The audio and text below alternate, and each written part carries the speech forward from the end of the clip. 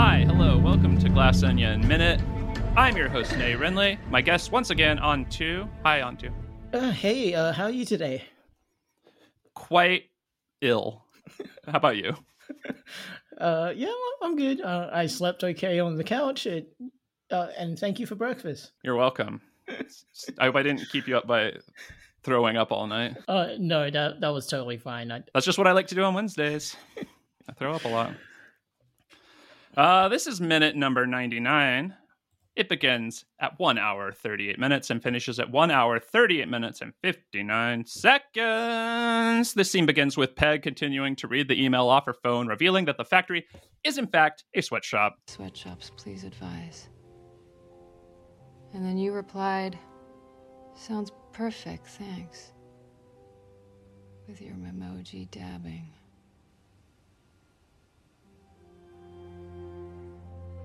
Bertie, please tell me you did not think sweatshops are where they make sweatpants. Oh my God. Miles is gonna pay me off. He said if I take full responsibility for the sweatshops, he'll pay me the value of my shares. 30 million. I will do whatever I have to do to save myself, and he is my only lifeline. Couldn't I have my secret phone back? No. And it ends with Helen summarizing, they all had a motive to protect Miles, and they were all there that night. So what now, detective? This just never happens in Clue. That's because it's a terrible game. They all had a motive to protect Miles. They were all there that night. So what now, detective? Things are heating up, would you say? Yeah, totally are. Like, at this point in the film, we don't know who the guilty party is, and according to Helen's clue check sheet, everyone has motive and opportunity. So things are heating up for sure. So one thing I don't understand is she marked off Duke as having a motive, but why? Oh, okay. It's because he still wanted Miles to get him on his new show before, even though that's not going to happen. He would have had a motive to keep him. Yeah. Wait, no. Why? That's why he had a motive to protect Miles before, right? Yeah. Yeah. Okay. By getting the envelope and winning his favor. Yeah. Right. So Bertie thinks that sweatshops are where they make sweatpants, which isn't 100% wrong, but it's mostly wrong. That is true. That is a very absurd observation. In the Venn diagram of sweatshops and places that make sweatpants, there is an overlap. And I guess that's probably her store is right there in the middle of it.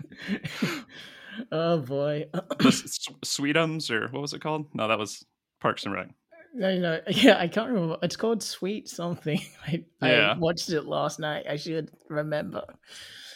No. And I like the detail that in the response to the email, to an email that says this is a sweatshop, she put the dabbing emoji. I think, again, this is all the scene is mostly just Jessica Henwick describing, delivering all this wonderful sort of the reveal and all of it. Even Bertie never admits unambiguously that she did think it was a sweatshop. It was all worked out by Peg's character and stuff. Right. Yeah. Peg is so disappointed in her.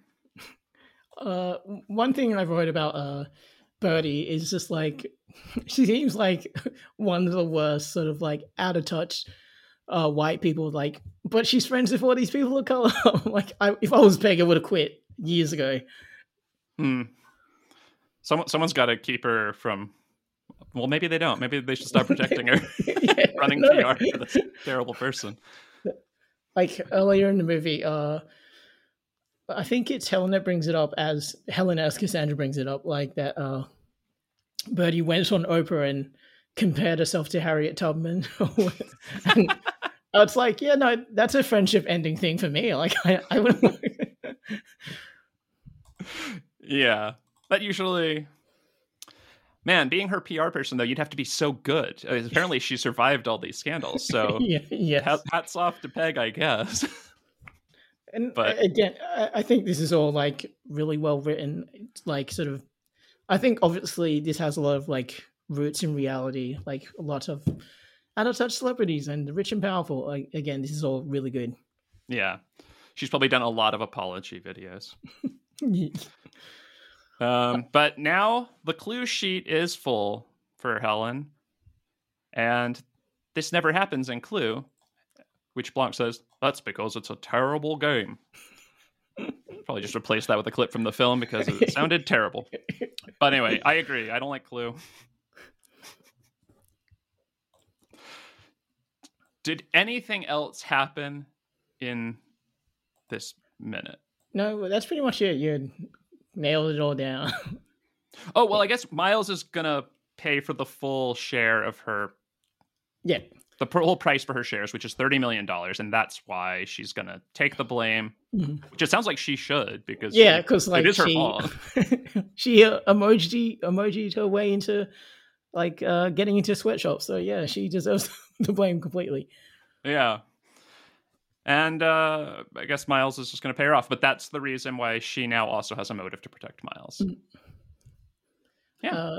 Great. Thanks for being on again. We can talk more. Don't you have like a Thursday question or something? No, only odd day questions. But here, I'll just come up with one. Okay. Peanut butter or Vegemite? That has nothing to do with Knives Out. You gotta go.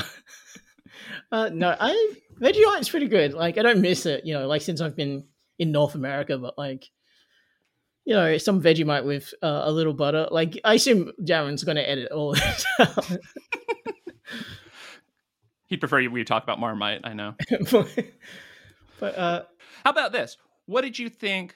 Because I'm guessing you weren't on at the end of Knives Out, the first one of that podcast. So what were your thoughts on that whole movie, since you couldn't share spoilers during your episodes? I think just like Glass Onion, I think it's just I prefer Knives Out over Glass Onion. I just think Knives Out is incredible. It's just really hard to top that movie. And there was all those interviews with Johnson saying that writing Glass Onion was like the hardest thing he's ever done, like even more harder than writing The Last Jedi, which is funny to me. But no, yeah, I thought Knives Out was incredible. It's just really well done. You got all the politics of it all, and just even, I think what sets Knives Out apart from this movie is like, we get the reveal that, we know what happens with the victim, and it's all trying to work out the conspirators and who would benefit from it, which is just like this movie, really. But yeah. Yeah. I also preferred Knives Out, but I love this one too. I think this one, being seeming like a COVID movie, having to be more of a confined one, probably helped and hurt in some ways. But they tie it all in, so. I think this is a really strong follow-up. It's you couldn't ask for anything better. I did not want more Knives Out, if you know what I mean. Just like a retread of the first. And yeah, it changed enough. How about this? Since Birdie thinks that a sweatshop is where they make sweatpants, to her mind, the email she got was, that place you want to make your clothes at?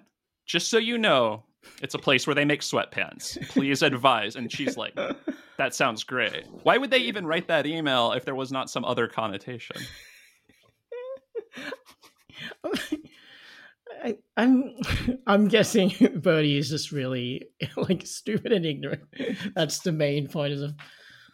But yeah, I think the guy who wrote your email says it's one of the most notorious sweatshops in the world, I think, and she's like, yeah, that's great. Sounds great to me, even. Well, thanks for being here again. Where can people find you if they want to find you on the internet? You can find me on X at God damn it, I hate saying X. I will say Twitter. Find me at Twitter at TheAnhtu, TheAnhtu. And you can find this podcast at Glass Onion Min, all one word. Min as in short for minute, not as, a group of fellers. Or minions, like Glass Onion minions, like. Maybe it is short for that. Glass Onion Minions. Yeah.